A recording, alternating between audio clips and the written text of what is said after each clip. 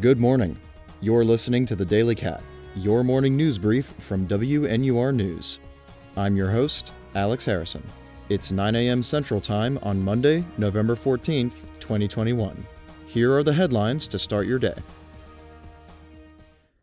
Northwestern's field hockey team will compete in the Final Four for the first time in 27 years, following a 1-0 victory Sunday over the Iowa Hawkeyes.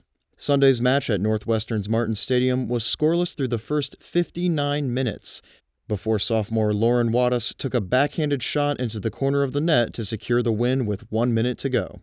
The Cats will face Harvard in the semifinals on Friday, November 19th. Evanston Hospital received a downgraded safety rating from a national safety watchdog Wednesday, along with 2 other hospitals in the North Shore University Health System. The Leapfrog Group gave Evanston Hospital a B rating, dropping from an A rating received in spring 2021. Chicago Fraternal Order of Police President John Catanzara may be fired more than 4 years after an investigation into him was first launched.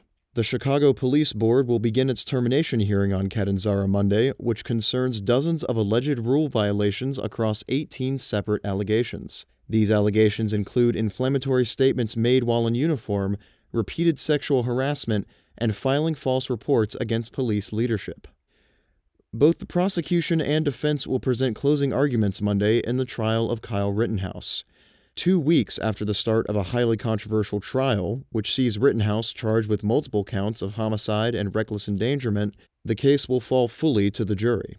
Wisconsin Governor Tony Evers has dispatched around 500 National Guard troops to Kenosha ahead of the trial's conclusion. Pop star Britney Spears has regained full autonomy over her estate, following a ruling by a Los Angeles court to terminate her father's conservatorship. The conservatorship was first instituted 13 years ago in 2008, after Spears' mental health struggles were highly publicized in the media. The hashtag Free Britney movement began as early as 2019, and this final victory follows a dramatic increase in national attention, including a New York Times documentary and the introduction of a congressional bill to protect the subjects of conservatorships from abuse. The COP26 conference ended in Glasgow, Scotland Saturday, with hundreds of delegates from around the world approving the pact as an update to the 2015 Paris Agreement. The approval followed 2 weeks of intense debate, including a last-minute appeal from India's delegate to change phrasing on phasing out coal to phasing down. Delegates will meet again next year in Egypt to negotiate further details of the global climate plan.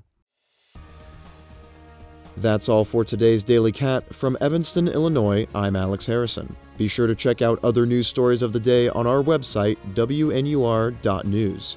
Thank you for listening, and we'll see you again tomorrow morning for another edition of the Daily Cat.